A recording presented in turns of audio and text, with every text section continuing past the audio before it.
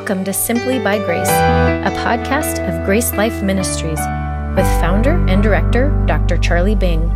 This podcast and other helpful resources can be found at our website, gracelife.org. Now, here's Dr. Bing. Today we're talking about what about Christians who don't act like it? It's kind of funny, back in, I went to Washington Bible College in Maryland, and we studied a lot of books written by Dallas faculty, and that kind of helped me determine where I was going to go to seminary. I said, why not go and study under Dr. Ryrie and Walvoord and these people? So I made the decision to come to Dallas Seminary, and in 1980 I made the trip down, and ahead of my wife, just looked for housing and so forth, and pulled into the most convenient parking spot in the campus, which was close to all the administration buildings and things that I wanted to visit, and made my round around the campus, came back out and looked at the parking spot, and it was Dr. Ryrie's parking spot. And I was looking for the security with the cuffs, when I saw that. And here we are 25 later, and I'm in this parking spot again. And I don't feel like I should be here. But it's good to speak with my shoes on. I just got back from India, and where I was in the chapel, we take our shoes off, and out of reverence, it's not a legalistic thing, out of reverence, and go in, and I preach there. And I told the audience that I'm realizing one of my worst nightmares today, that my preacher's recurring nightmare. You look down and you realize you're preaching and you don't have any shoes on. At least it's better than the preacher who dreamed he was preaching, woke up, found out he was. So everybody knows somebody who calls himself a Christian, but really doesn't act like it, right?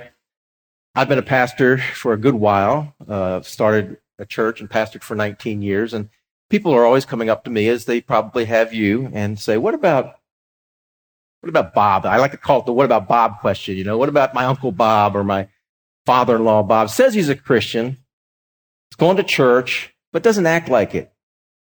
I wanted to address the question today just as a kind of a pastoral topic, not as a heavy theological topic. We're preaching to the choir here. We know pretty much our options, but how do you deal with that question? What are the different options and ways of looking at it? There's a danger of being, of course, overly simplistic and saying, well, the person was never saved to begin with. We don't want to do that, and I don't think you and I would normally do that. It's a quick resort of people all over the world to do that. But it's just overly simplistic. There's a more biblical way of dealing with it. Nor is it proper to compromise the gospel to accommodate these people. One of the leading proponents of another view probably came to his other view of the gospel because he said he had a friend who apostatized, who was a Christian. He used to do evangelistic work with him. He apostatized and became an atheist. He said, I had no category for this person. So he pretty much invented a category. The person was not saved, of course.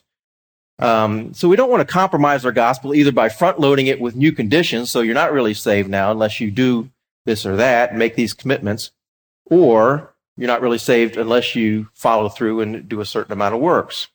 Both of those messages compromise the gospel of grace. Another thing that I think we recognize is that a Christian may be motivated to do good works because of the fear of hell.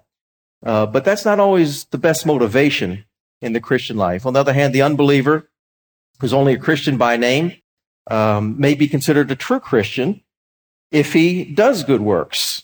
And so we have to do something besides just look at the works in their life as well.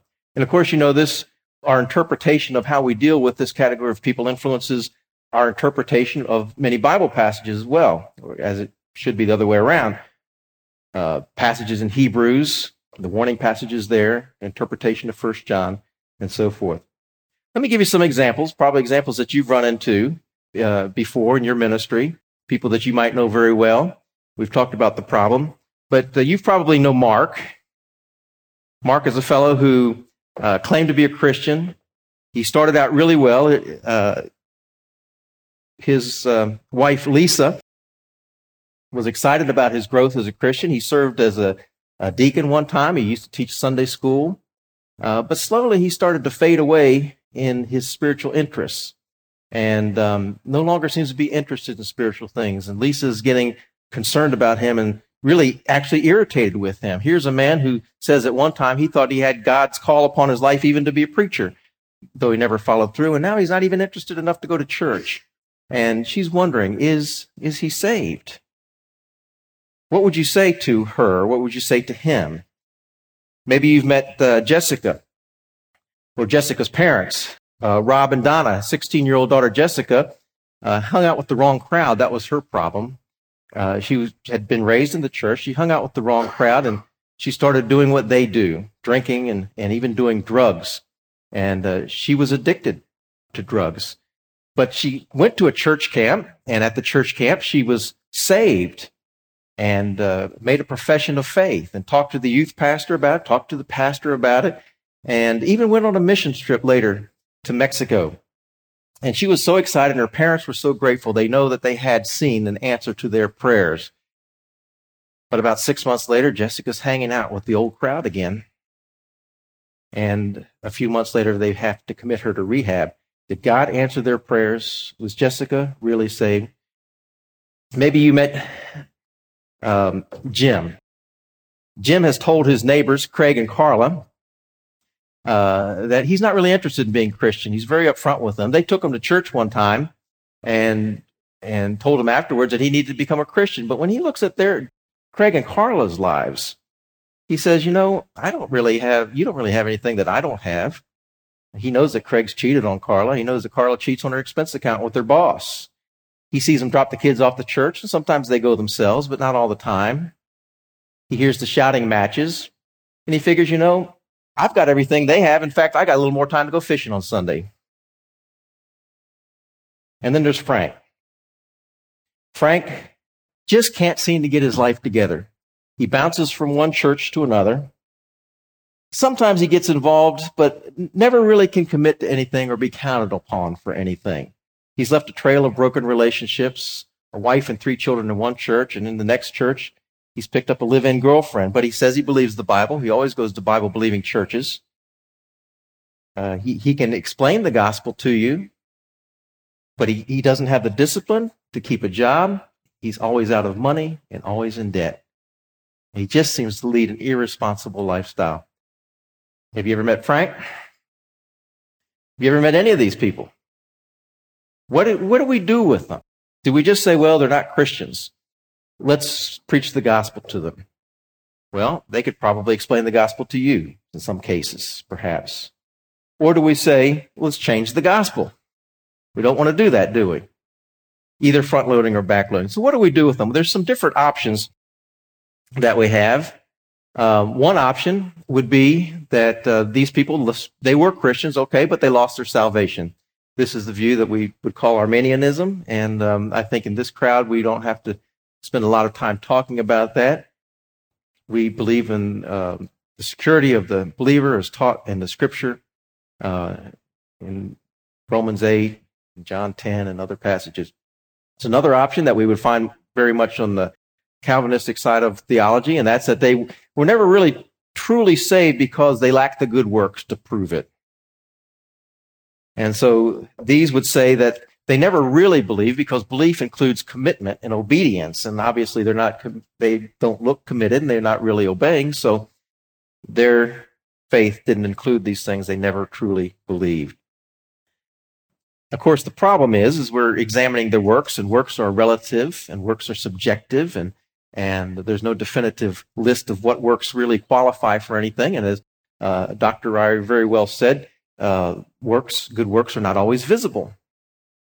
And so how do we use them as a basis for any kind of judgment? It's impossible to judge someone's salvation based on the exterior works that they do. So we need to find options, I think, that are more consistent with our gospel of grace, our position of grace, and living by grace. Here's 4 options, I think, that help us think the problem through a little more biblically. It could be that they were never truly saved. And I think that as far as a pastoral suggestion, it's a good idea never to assume because people call themselves a Christian, or even because somebody says they believed in Jesus, it's probably a good idea not to assume that they're Christians based on that until we hear a little clearer testimony. After all, there are those who are cultists who call themselves Christians. And, there's the cultural Christian in America. We never quite know what that term means. And it is very helpful to ask diagnostic questions. Two very well-worn questions I've learned to use in ministry that have helped me quite a bit are the old questions that developed by James Kennedy. If you were to die tonight, are you 100% sure you'd go to heaven?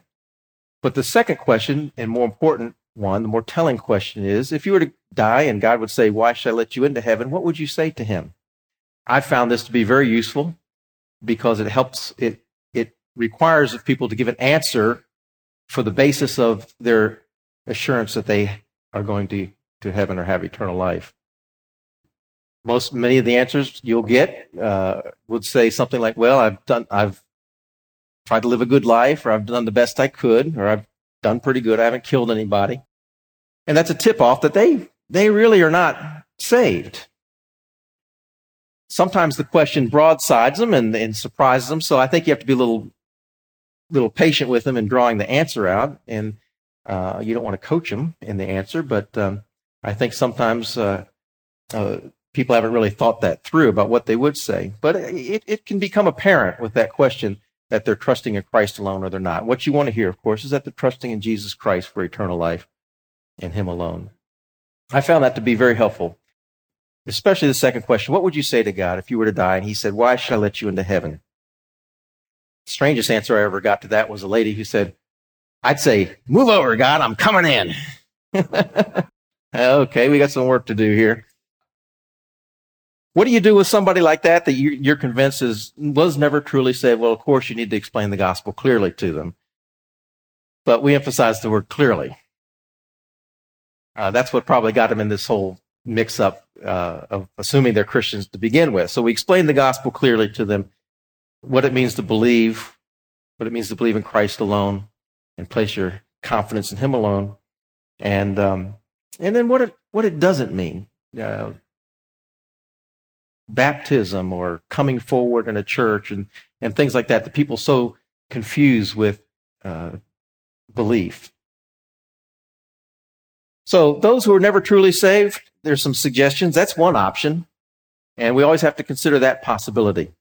Another option are those Christians who have never really matured in their Christian walk. These are those who may have made a decision, may have responded to an invitation, walked an aisle. They may have done something. They may have believed in Christ, but in their context, never had an opportunity to grow. Perhaps they go to a church that just doesn't emphasize growth. I remember I had a friend one time, he showed up at our church. I knew he went to another church, and I said, why are you here? I know you go to another church. He said, well, I got sick of the gospel. And what do you mean? He said, every Sunday they just keep telling me how to be saved. Well, I've done that. Now I want to know what to do. Unfortunately, though, that's the situation in many churches. It's just every Sunday it's the same message over and over again. And the poor people not only don't grow, but they don't know they should grow. What are some suggestions for these people? Well, of course, teach the word. That's where growth comes from, isn't it? Like newborn babes, we desire that pure milk of the word that we might grow thereby. The word of God has to be taught. No new Christian should be abandoned in the spiritual nursery.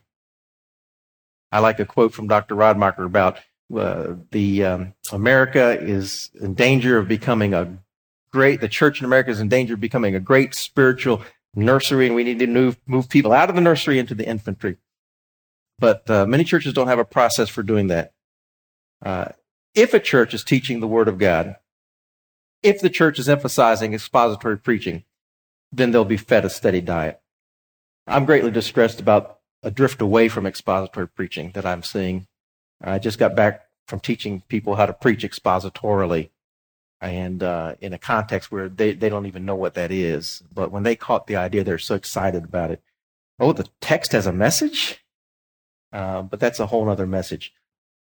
get them into a church that preaches and teaches expository or systematically, and instead of just preaching to needs, but going beyond that and modeling for people how to handle the word themselves and be under its authority and its message. Well, motivate people with grace. So many times I think people stay immature because they've never caught the concept of God's grace in their lives. And they've been motivated, they've been tried to be manipulated or motivated by guilt or by fear. And that really doesn't get the job done. True Christian growth is going to be a result of their sense of gratitude, love, worship for God who's done all that he's done for them. I say I like to preach the gospel of grace to the unsaved and the grace of the gospel to the saved. There's a lot of saved people who don't understand fully grasp and appreciate the grace of the gospel that saved them. And I think when we do, we all become more worshipful and our lives become a thank you letter to God. So people need to be motivated by that kind of grace, the freedom that it brings. And we love him because he first loved us. Another thing that we've been talking about here at the conference is this whole idea of Christian accountability. That's where the idea of rewards comes in, and the judgment seat of Christ. Many Christians are not taught, I think, adequately about this. It's largely a topic that's not addressed very much in church. When I speak on rewards, I often get the reaction, I've never heard that before. But it's always a good response. And if you were to look at the teaching of Jesus and the Apostle Paul and Peter, the judgment seat of Christ and rewards is just woven into almost everything they say and taught. The accountability for our lives that are going to be evaluated at the judgment seat of Christ. And I think people need to know that there are consequences both in this life and in eternity for the choices that they make and the lifestyle that they live and for the growth that they evidence. So that's a motivation, I think, a good biblical motivation to move on. I think an important thing to do is to give these immature believers a vision of God's purpose for their life. I think some people have the understanding that the purpose for their life is to get saved. And now I've got my ticket, and I'll go to church until I go home to glory. We need to give people a vision of God's purpose for their life. By that I mean that God has saved them for a purpose, and he's gifted them for a purpose. And it's really all about stewardship of what are you going to do with this new life that you now have? And what are you going to do with the gifts that God has given to you? What has God called you to do now with your unique personality, your unique talents, your unique gifts, your unique situation and context of life? If we can see a purpose, if we can communicate a purpose to them, just as Jesus did when he said, "Follow me and I'll make you fishers of men." He gave them a vision for what they could do, how they could fish for men. What a wonderful word picture that is. Well, really, that's our purpose. We need to explain to people how they can live that purpose out in their life context. I think it's a motivation to get people into a good Christian context where there are good examples of people who are growing. I think sometimes those who have believed in Christ, who remain in immaturity, remain there because they never see any model of someone who's really growing and growing in the Word of God and growing in their ministry and so forth. And so they're just happy to be with the crowd.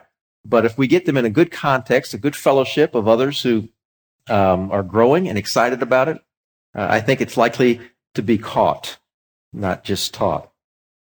So that means getting them in a good church, getting them in a good Bible study and a good fellowship around people who are growing. And somebody that you know that is immature should be plugged into a discipleship group, or just get around some other Christians, you, for example.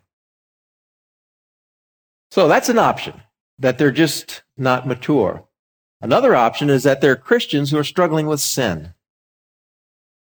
Met any of these? These people come to Christ, but they have a lot of baggage. They have old habits. They have addictions. They've had drug problems. They've had drinking problems. They've had problems with sexual immorality. They become Christians, and there's growth and change in their life, but they realize that there's still a lot of tug from the old man. There's still a lot of influence there, and they have a struggle with sin. Some besetting sin, maybe that they've been dealing with from youth that had brought them into bondage and keeps like a siren song wooing them back. I had a friend, a neighbor who was an alcoholic for 32 years. He got saved. He never touched another drop of alcohol the rest of his life. And yet, maybe it's been your experience to find people who were saved out of it and just struggled with it, still struggle with it. I had another friend who was, at a very young age, became addicted to drugs. At the age of 18, he was sent away to a rehab center by the judge. He got off of drugs. He got saved. It was a Christian place. He came back. He witnessed to me and my friends, but they didn't have a follow-up program. And you know what? The tug was too strong for him. He got back on heroin, and he died of it. I believe it was a case of a death, sin unto death. But you and I have seen the struggle, the reality of sin. Anyway, what do we do with people who are struggling with sin? Because that can certainly look like somebody who's not saved. They're succumbing to these powers. Help them understand that they have a new identity and a new power.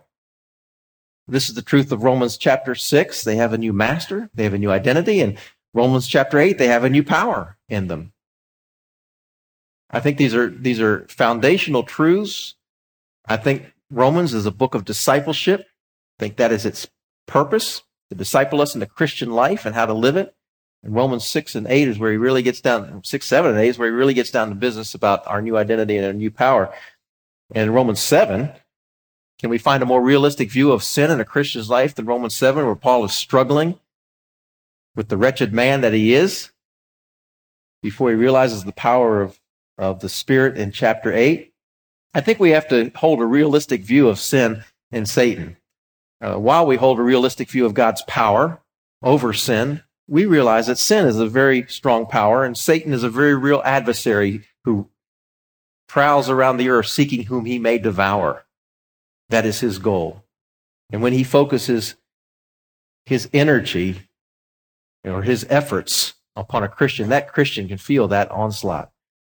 And we have to have a realistic view. We know Christ is stronger than Satan, but we don't want to underrate him. He's been in the business a long time. I think it's good for people to understand that and for us to understand that as we deal with them. For people who are struggling with sin, from a pastoral perspective, it's a good idea to get them into accountability relationships where they can be honest and open about their struggle, where people can hold them accountable and check up on them and ask them how things are going. Not so they can point their finger or accuse them, but just so that they can be there and be friends, and somebody knows that they're not alone in the battle, and that somebody is going to ask them in a couple days, how are things going? And of course, there are occasions where I think it's a good idea to seek counseling so that people can understand more about the biblical view of sin and Christ's power over sin, or maybe even get some insight into why they do some things themselves. Another option would be those who are backslidden or carnal Christians. We know this is a biblical category from 1 Corinthians chapter 3. Those who are considered carnal, who had a worldly attitude, were quarreling among themselves, and Paul was rebuking them for that attitude. Sometimes we call them backslidden Christians who have made poor choices. The parable of the soils tells us that there are those who had the cares of the world choke out their growth, those who were stopped by the trials and temptations of life, and it says that they didn't bring fruit to maturity in Luke 8:14. Paul talked about Demas, who forsook him because he loved this present age in 2 Timothy 4:10. What do we do with somebody who's a backslidden or a carnal Christian who's just chosen to go to side with sin instead of with God? Well, here's a good use of the word repent. Nobody's going to argue about what it means here. They could be confronted with their sin and told that they need to repent. They need to have a change of heart or change of attitude about their sin, and they need to change their conduct about their sin. In the right context, perhaps you would be that messenger. I think these people need to be warned of temporal and eternal consequences both. That there are temporal consequences in this world and that there are eternal consequences that there are things that they could be giving up for all of eternity. I think people who are living as carnal Christians need to be told that God doesn't let his children run wild because he loves us too much. Maybe a last resort, but some of us who are pastors have had to go this far, initiate church discipline. Now, the interesting thing about church discipline is the whole premise of church discipline is that there are Christians who sin, right? Otherwise, if the Christians are sinning, and the simplistic view would be, well, they're just calling them not Christians, and we would evangelize them, we wouldn't discipline them. But the whole premise behind church discipline and the teaching of the scriptures about church discipline is that there are believers who can sin. And they need to be pressured lovingly, but firmly to stop doing what they're doing. I think a real key to dealing with folks from a grace perspective is to remind them who they are. Threatening them with hell doesn't seem to be the biblical solution. But what does Paul do? He reminds people who they are. Live up to the calling by which you are called. Paul doesn't cast doubt on their salvation. Rather, he reminds them who they are. I'll make a few concluding comments. If you have questions, we can talk about some things, and maybe you have some better ideas of how to handle some of these people. If a person doesn't act like a Christian, it's too simplistic just to say, well, they're not a believer, although that is true that they may not be. If they're not, we should share the gospel clearly with them. But if they are a believer, or if they can give a clear testimony of salvation by grace through faith alone in Christ alone, I don't see any other option but to take them at their word and to proceed on that basis. If they give me a clear testimony, then I think the other options would come into play. Why then are they not acting like a Christian? Are they fall in the category of immature, or they just hadn't had an opportunity, or are they carnal? What is the problem there? But if somebody gives me a clear testimony for Christ, and it just is superfluous for me to say, well, you're not a believer, let me explain the gospel again to you. That would be superfluous unless I change the gospel and add something to it, which we don't want to do. A more biblical approach is to hold them accountable, to instruct them or nurture them, or counsel them or rebuke them, confront them, get them into a situation where they can grow and be fed. I think it does great damage to make people doubt their salvation by questioning it. If they have a clear testimony for Christ, to make them question and doubt their salvation. I think that does a great damage to them, because when we cast them on the basis of performance, we undermine all assurance, and that's just totally opposite to what I see in the scriptures. When we think about how Christ dealt with Peter in all of his falls and faults, we don't see him taking salvation away from Peter. We see him lovingly dealing with them to the end. And then Paul has to confront the same Peter in Galatians chapter 2, of Peter who was being inconsistent with grace, wasn't following through with the grace message. Paul doesn't take salvation away from Peter. He just confronts him lovingly and talks about his error and instructs him in grace and how he's really contradicting the gospel by his behavior. We don't want to undermine people's assurance. I think when we do that, we defeat all of our purposes. If I came home from work and I said to my son, son, have you done your homework? Yeah, Dad. Good, you're my son. I'm proud of you. Well, son, have you cleaned your room? Yeah, Dad, I did. I cleaned my room. Son, you're my boy. Hey, did you mow the lawn like I asked you to? Did you mow the lawn like I asked you to? Oh, didn't do that, Dad. I don't know if you're my son. My son would obey me. You're not a being. You're not in my family. Now, what does that do to a person? What does that do to a person to question them in their identity and their acceptance with God? Is that a healthy basis for growth and maturity? Not at all. What a tragedy that is, though, that Christians live with that kind of doubt and that kind of fear. I just came back from India, and when you go overseas in most countries, what you find is a big mix of theology, and it's not quite as sorted out as it is in America. And so most of the crowd I'm dealing with is Arminian. They just believe, you got to keep on pushing on or you just lose it all. Well, it just happened to be in my schedule and the school schedule that I was going to teach them how to preach. And so I've got a class of 20 students, and I'm teaching them how to preach, and took them through the book of Galatians so we could get that in there, along the way. And they had to learn the message of Galatians and so forth, so all that was good. But after reading 20 sermons, you know what you find out when it comes down to application? And I spent so much time talking to them about how to make applications and make them specific and so forth. I kept reading the same thing over again.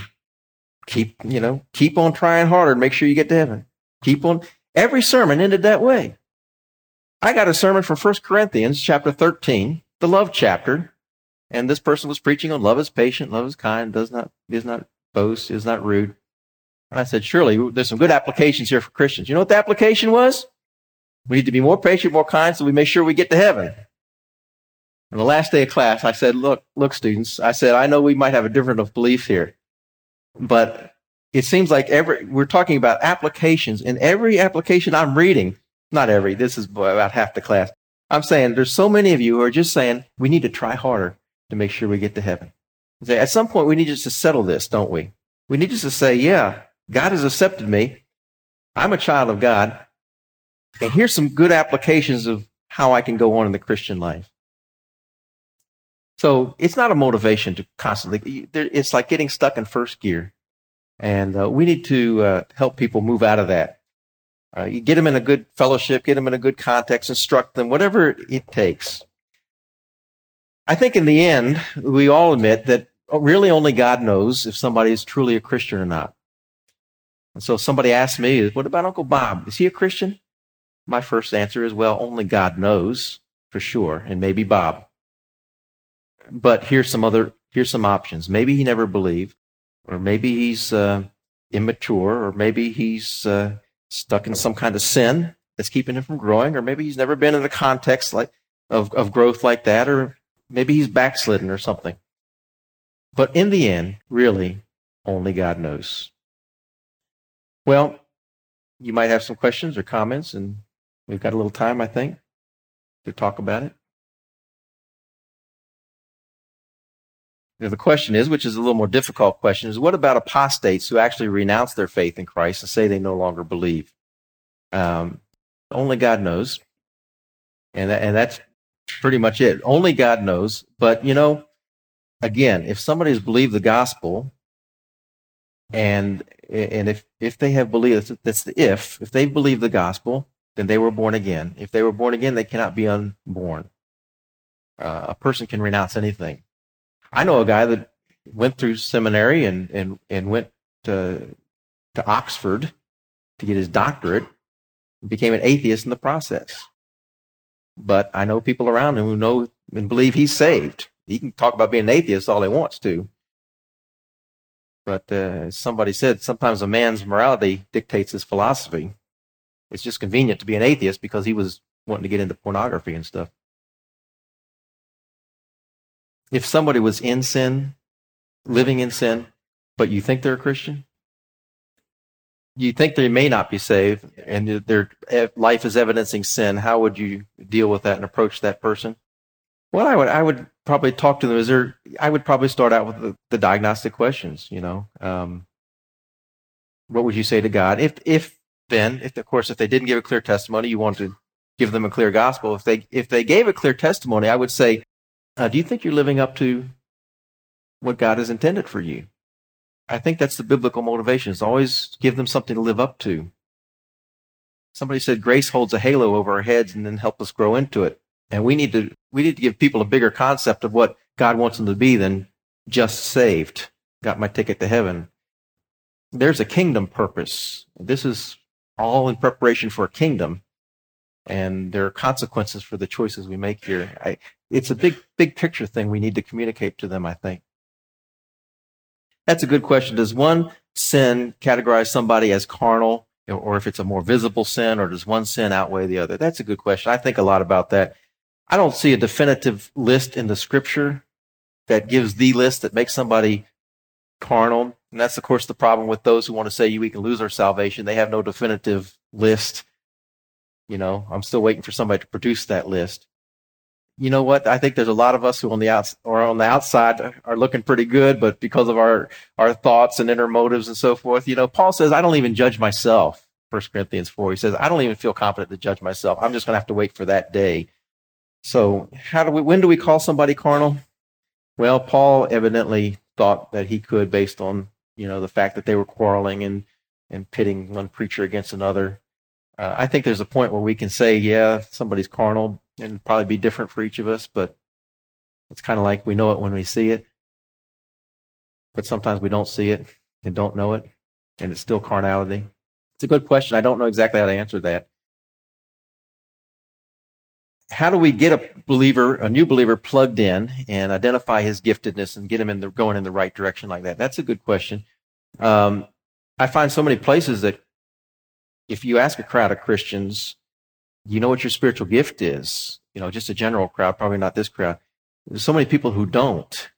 And I think people get excited when they realize that they really are gifted to do something for the Lord. And so just the idea of instructing them in the spiritual gifts, but see, the church has to be doing that. Church has to be teaching that and instructing them. It needs to be part of their discipleship plan and program. What is your gift and what is the ministry that God wants you to fulfill in life? And there's all kinds of ways to do that, gift inventories and so forth. But certainly, hopefully, the pastor is teaching on that and they're introduced to the concept. Many Christians don't even have the concept of it. There's the way I do it. Used to do it in my church. There's certain materials we use, and every church probably has their own different materials to use. But somehow they need to get in the process of being educated about the gifts, know what the gifts are, help to identify their gift, and then give an opportunity to use their gift and plugged into the right thing, because we don't want to plug them in the wrong thing. We get them all frustrated and burned out. A lot of people are doing the wrong things in churches, and they're getting all tired and burned out and frustrated. And you need to protect them from that. My understanding of sin unto death is that it's a very gracious act of God whereby he probably preserves for us our reward in heaven. I have a couple friends from my teenage days. I grew up in a pretty rough neighborhood of Washington, D.C., and a lot of us were into all kinds of stuff. And I have a couple friends who got saved before I did, but went back to drugs. And I think the Lord cut them short and took their lives before they could really mess up their testimony and mess up their reward in heaven. And it's a very gracious act that he did. So the sin of death, my understanding of it is a persistent sin that the Lord graciously stops before it does damage in this world and the next.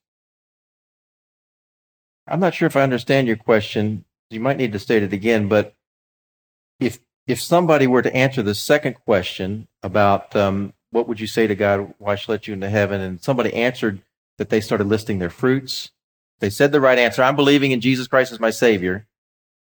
If God were to say to you, are you really a believer?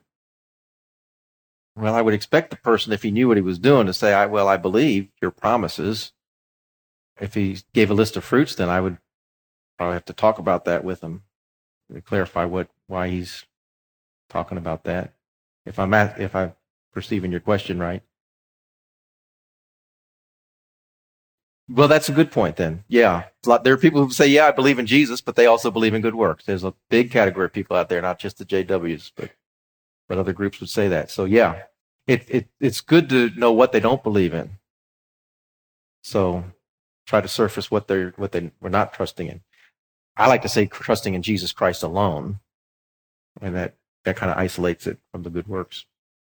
Our brother says he appreciated the comment that I like to preach the gospel of grace to the unsaved and the grace of the gospel to the saved. Do we in the grace camp fully appreciate everything about grace?